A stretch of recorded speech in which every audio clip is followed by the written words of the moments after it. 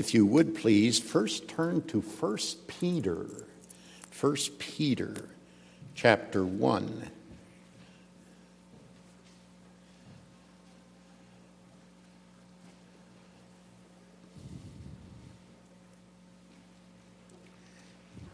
First Peter chapter 1, I want to first read from verses 22 through 25. 1 Peter chapter 1, verses 22 through 25. Listen carefully to the holy, infallible word of God.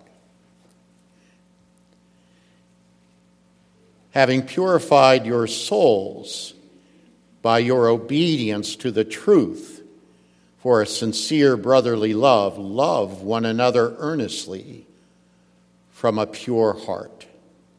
Since you have been born again, not of perishable seed, but of imperishable, through the living and abiding word of God. For all flesh is like grass, and all its glory like the flower of grass. The grass withers, the flower falls, but the word of the Lord remains forever. And this word is the good news that was preached to you. Now, if you would, back to 2 Timothy 3. Reading verses 16 and 17 once again. All Scripture is breathed out by God and profitable for teaching, for reproof, for correction, and for training in righteousness, that the man of God may be complete, equipped for every good work. Let's pray.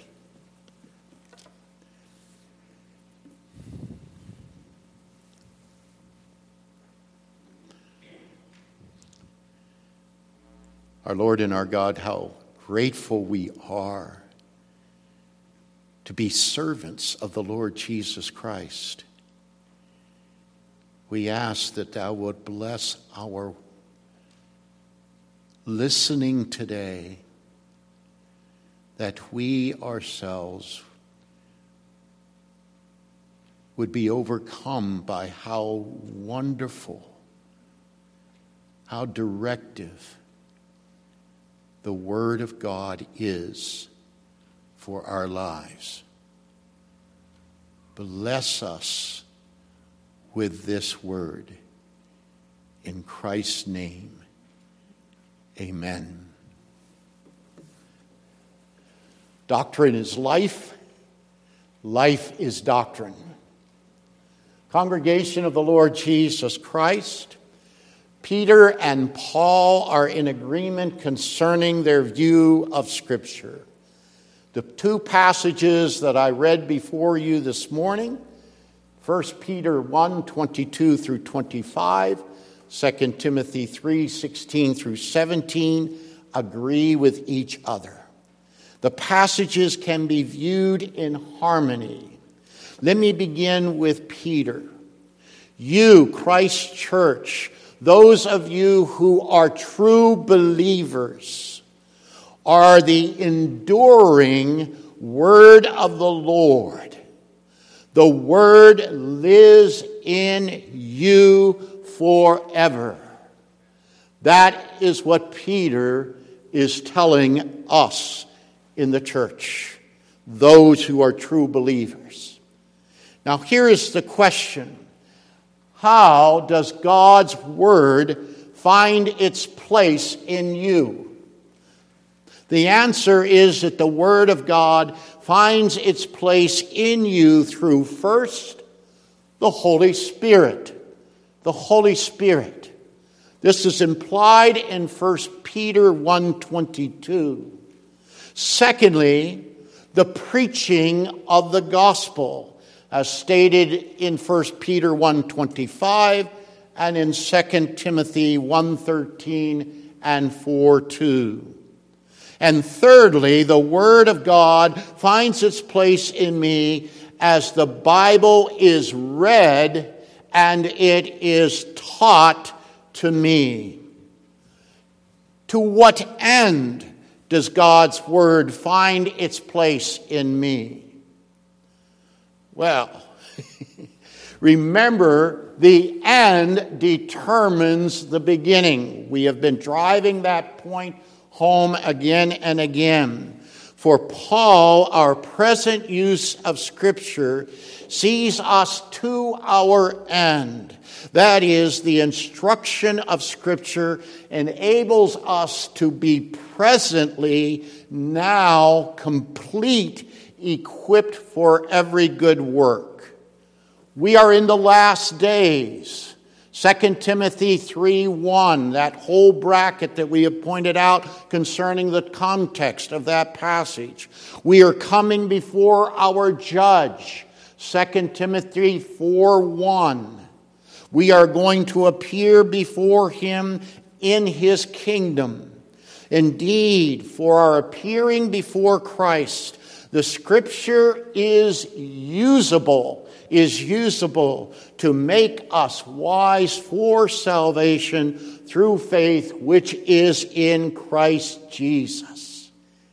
Hence, you appear before Judge Jesus as his beloved, because you have been acquitted by the Spirit's application of Christ's active obedience to and passive obedience on the cross. I have been acquitted for the final judgment day, and I am acquitted now, right now, as I live by faith in Christ as the word of the Lord, the gospel, which appears on every page of Holy Scripture, dwells in me. Dwells in me. Very, very personal indeed. The word of the Scripture endures in me forever. Think about that. Think about that. In terms of the context of both Peter and Paul's instruction to Timothy, I want to make a very important observation before I proceed. I have already preached on the confessional statement as it is applied in 2 Timothy 3:16, that the Bible is authoritative because the Bible says, the Bible claims to be the Word of God. Just to remind you and to repeat, the authority of the Bible does not depend on me or depend on any of you. The authority of the Bible does not depend on me or you, nor does it depend on my belief that the Bible is the Word of God.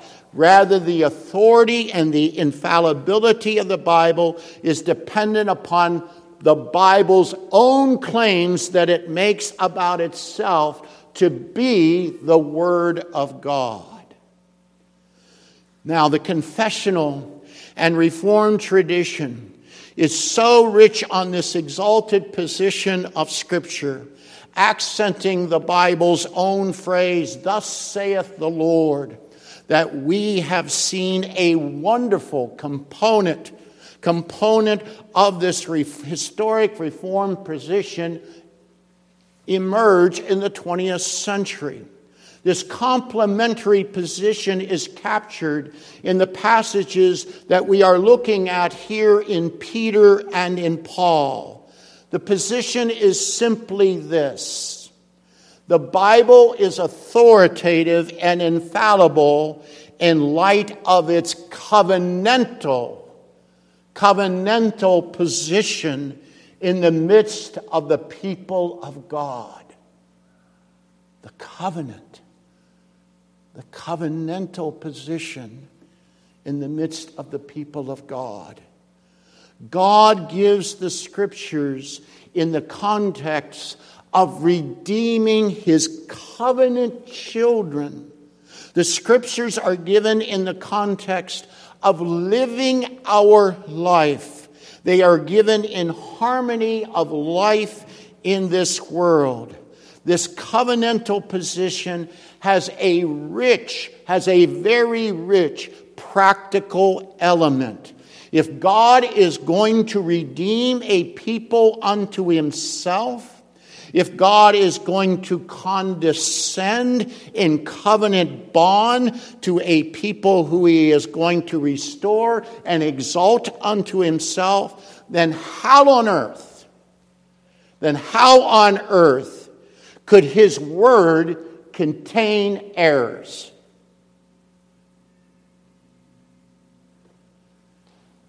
Each word in Scripture must come from his authority. Each word in Scripture, being the product of God's breath, must be infallible and without error. Since each word is directive in our everyday life for eternal redemption in Christ. Do you see the point? If God is going to bring you to heaven, to live in the holy sanctuary of his holy presence and righteousness, so that you will be engulfed in his perfect abiding place, then you must have a perfect word to direct you towards his holy presence. And that word cannot deviate to the right or to the left. That word must be absolutely perfect for his covenant children in order for them to come before his holy presence. The what? What do we call it? The Holy Bible. The Holy Bible is infallible because of the end that is in view. Your glorification in union with the eternal, holy Son of God. It is utter nonsense to think that the Bible, in its practical covenant context of life, can have or possess any errors at all in its original revelation to its human authors. If it did, possess errors, how could you be assured that your path is on the road of heaven at all? I have heard the argument again and again and again in my lifetime. Genesis 1 through 11 is mythology. And the question I always ask the person who advocates that position to me is, if the Genesis 1 through 11 is mythology, how do you trust that the resurrection and the cross of Christ is not mythology?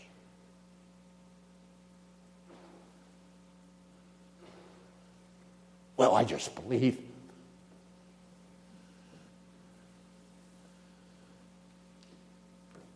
At least the guy that I did my doctorate dissertation was consistent. Probably the most honest biblical critic against the Scripture. He just said, Rudolf Bultmann, the whole Bible is mythology.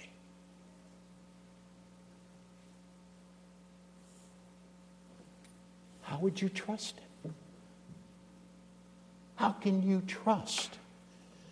If Adam and Eve is a mythical figure, how can you trust that the second Adam The second Adam is the one you are to believe in.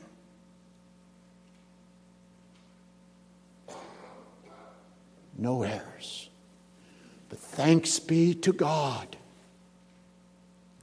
that He gives us in covenant life a word that is infallible, inerrant, and absolutely authoritative to direct us into eternal communion and fellowship with our triune God, joint heirs, each of you, joint heirs with Christ.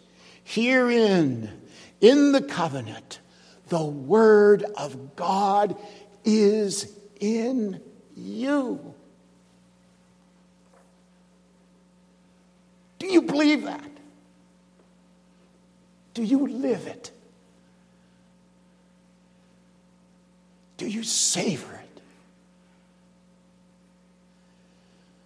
Now we are in the position to more specifically look at the term doctrine or doctrinal teaching. What does that term, our phrase, mean in Holy Scripture as Paul endorses the term to Timothy there in 2 Timothy 3:16? In light of last week's message, I hope that it does not surprise you that the term does not carry the meaning of theory, abstract knowledge, the theoretical, or theology as science. Rather, the Greek word has the meaning to teach and to instruct. The Hebrew derivative has the same meaning, to teach and to instruct. For example, this meaning is easily seen in Christ's great commission as He leaves this world. Do you hear His words?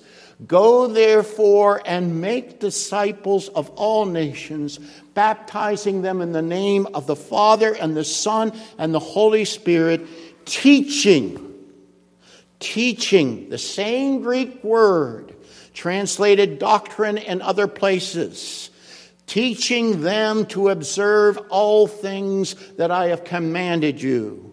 Or look at 2 Timothy 3:10. Here, Paul is addressing Timothy in our present context. We have seen this again and again. You, however, have followed my teaching, doctrine, instruction, my conduct, my aim in life, my faith.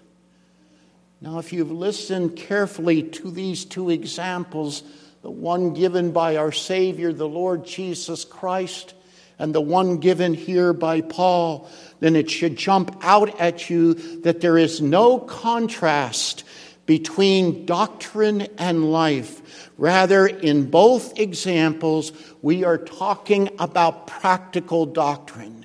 You see, Christ demands of the disciples that they teach or instruct all nations to observe all things that Christ commanded them. That is, instruct them concerning living the words of Christ.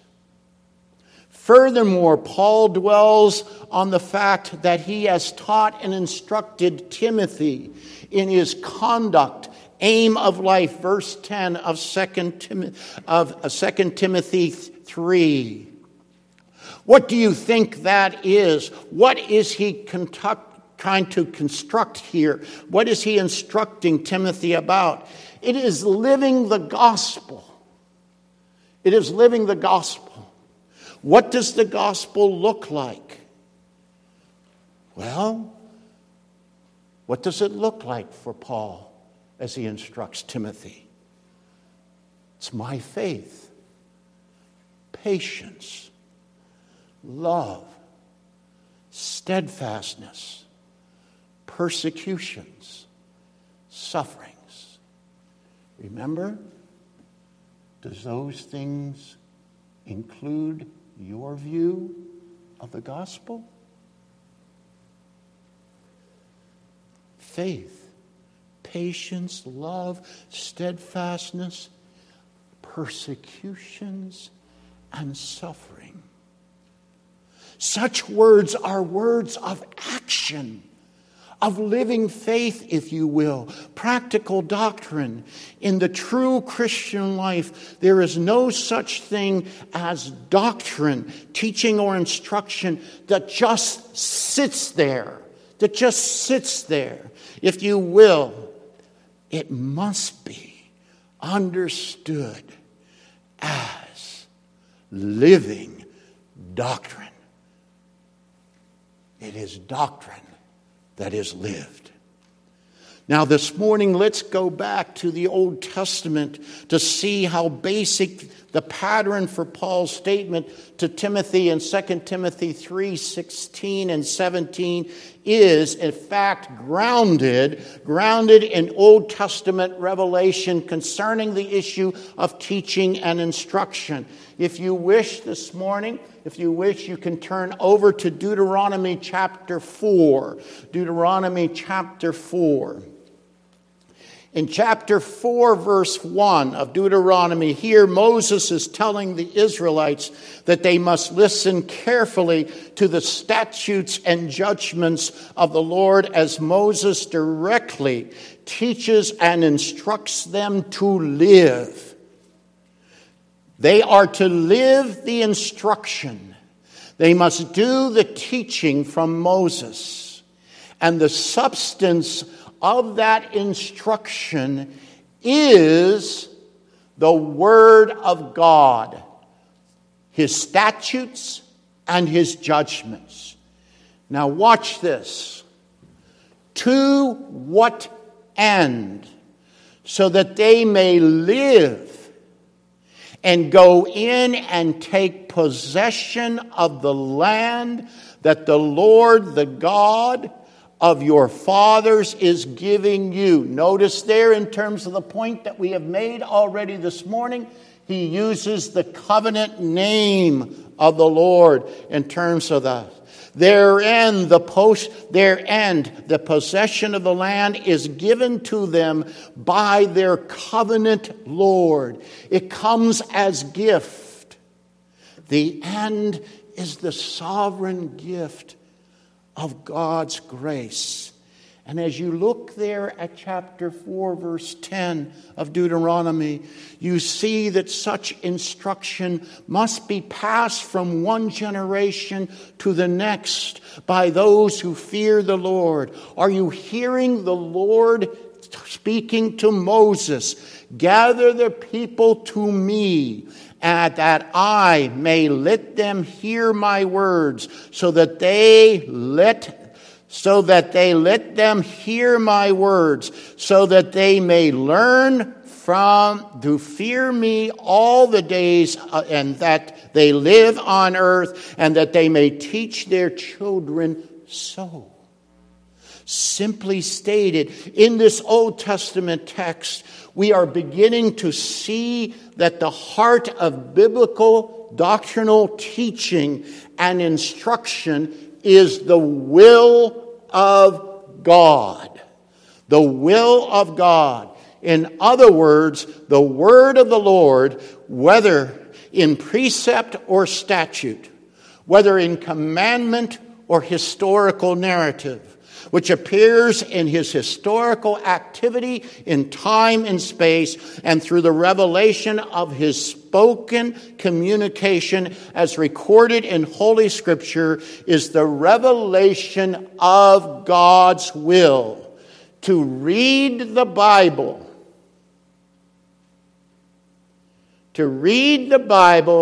is to read the will of God.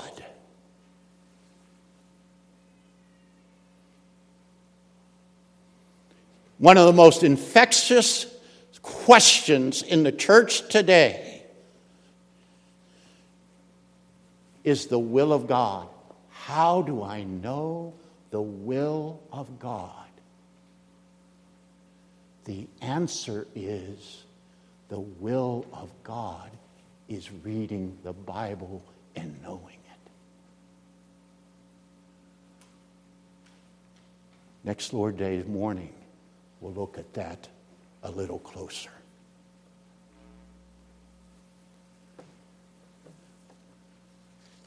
How many of you spend time,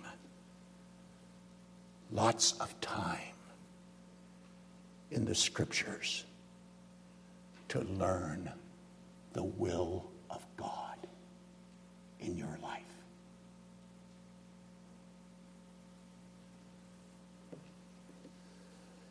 Now keep in mind what we are seeing and saying on the basis here in Deuteronomy 4:1 and 10.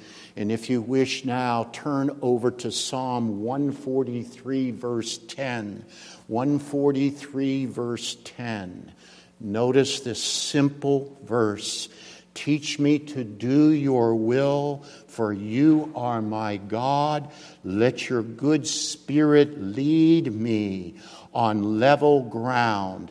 The New King James has in the land of uprightness. Carefully notice in that one simple verse, carefully notice the components of the verse. Teach me to do your will. David ties instruction to doing. They are not to be separated. David is asking the Lord to teach him practical doctrine. About what? About what? About God's will.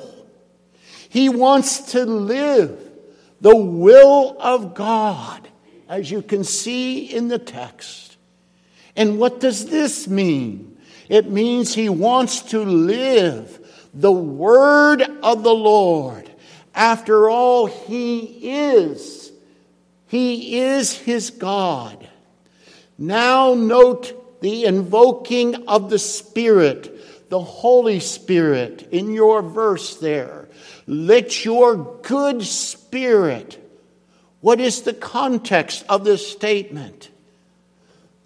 The answer to that is that teaching David to do the will of the Lord. How can you do the will of the Lord if you're not praying and invoking the Spirit of God in your life to direct you according to His Word in everything that you do?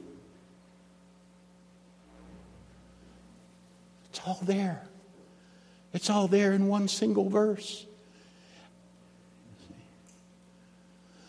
Only through the goodness of the Holy Spirit within us do we do the will of God. Only the Holy Spirit can apply the will of the Lord, the instruction of the Word of God to our hearts and our lives. Is there any better example from the pen in Scripture, from the pen of David, than the great classic Psalm 51, the classic passage on repentance after his sin with Bathsheba?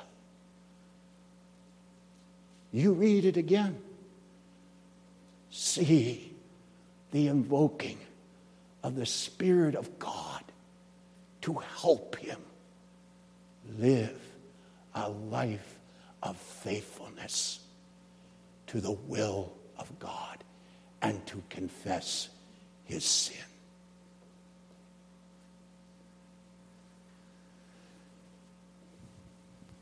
So where do we want the Word to dwell?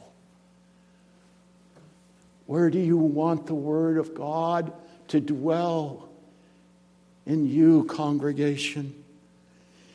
In your heart and in your actions.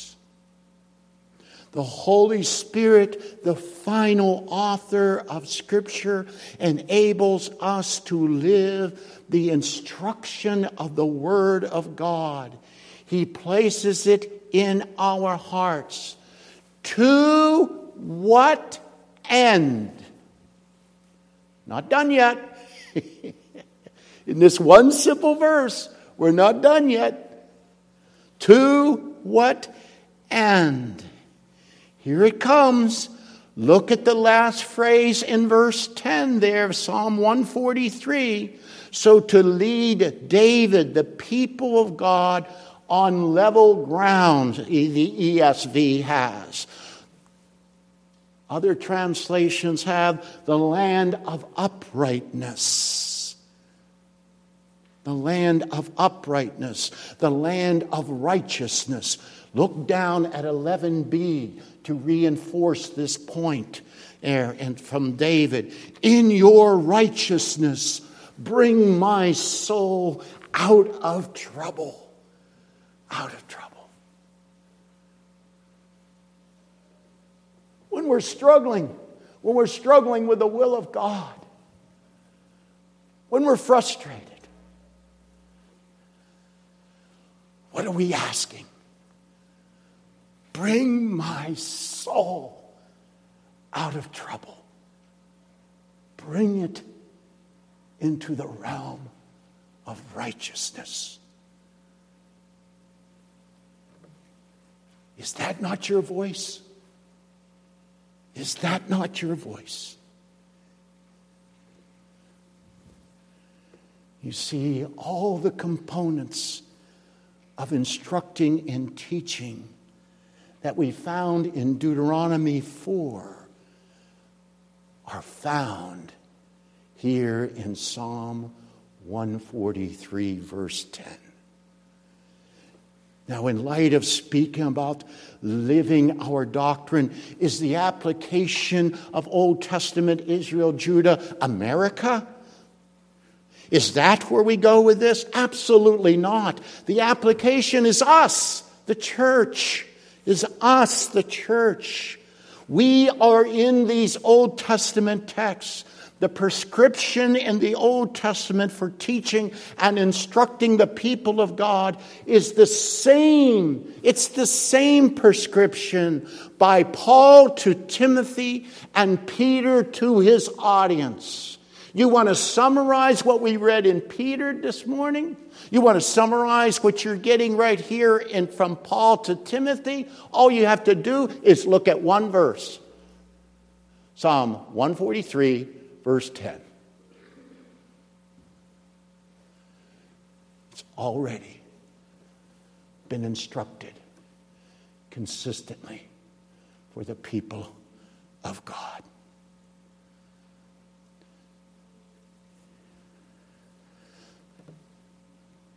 The prescription here is the same.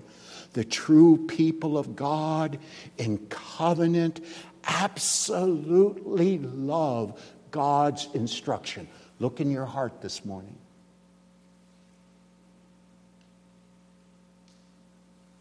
Do you love God's instruction? His doctrinal teaching that is found on every page of Scripture as it reveals the will of God in a life of Spirit-worked faith through the salvation that we have in the promised Messiah in the Old Testament, and then through the death, resurrection, and ascension of Jesus Christ in the New Testament. Congregation, you must dig to see. Love it. Dig to see the marvelous fabric of God's sovereign revelation. Paul's words to Timothy is not just an affirmation of a high view of Scripture. It is that indeed, but as Paul affirms his high view of Scripture, he incorporates how Scripture is to be taught. Paul, the ordained apostle of Jesus Christ, like Moses and the psalmist in the Old Testament, is appointed to teach and instruct the Word of God, the document that is God-breathed to Timothy, who in turn is ordained to instruct and teach the church of Christ, the word of the Lord. Paul and Timothy include also here Peter, are teaching and instructing the church in the will of God. Indeed, the Holy Spirit is present, both in the Word as author and in the hearts and the lives of those who receive that Word under the conviction, the direction of the Holy Spirit. As the Spirit effectively implants the Word of God in the lives of God's people forever, they are now thoroughly, in that Word, you are now equipped thoroughly to enter the land. The land that is truly without warfare. It is the glorious land of peace. It is the land that the Scripture fully teaches to you and encourages you. It's the land of heaven itself. That is to what end the Word of God presses us.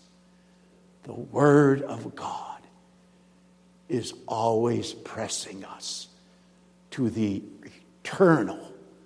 eternal presence of a holy and most reverent God.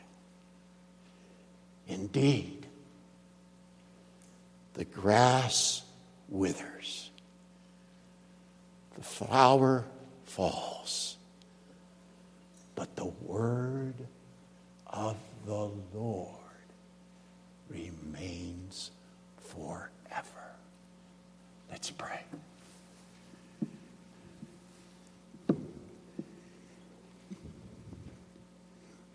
Our Heavenly Father, we ask Thy Spirit strongly upon us, the Spirit that has written the Word of God, has revealed Thy will unto us. Shepherd us by Thy Word. Give us hearts that love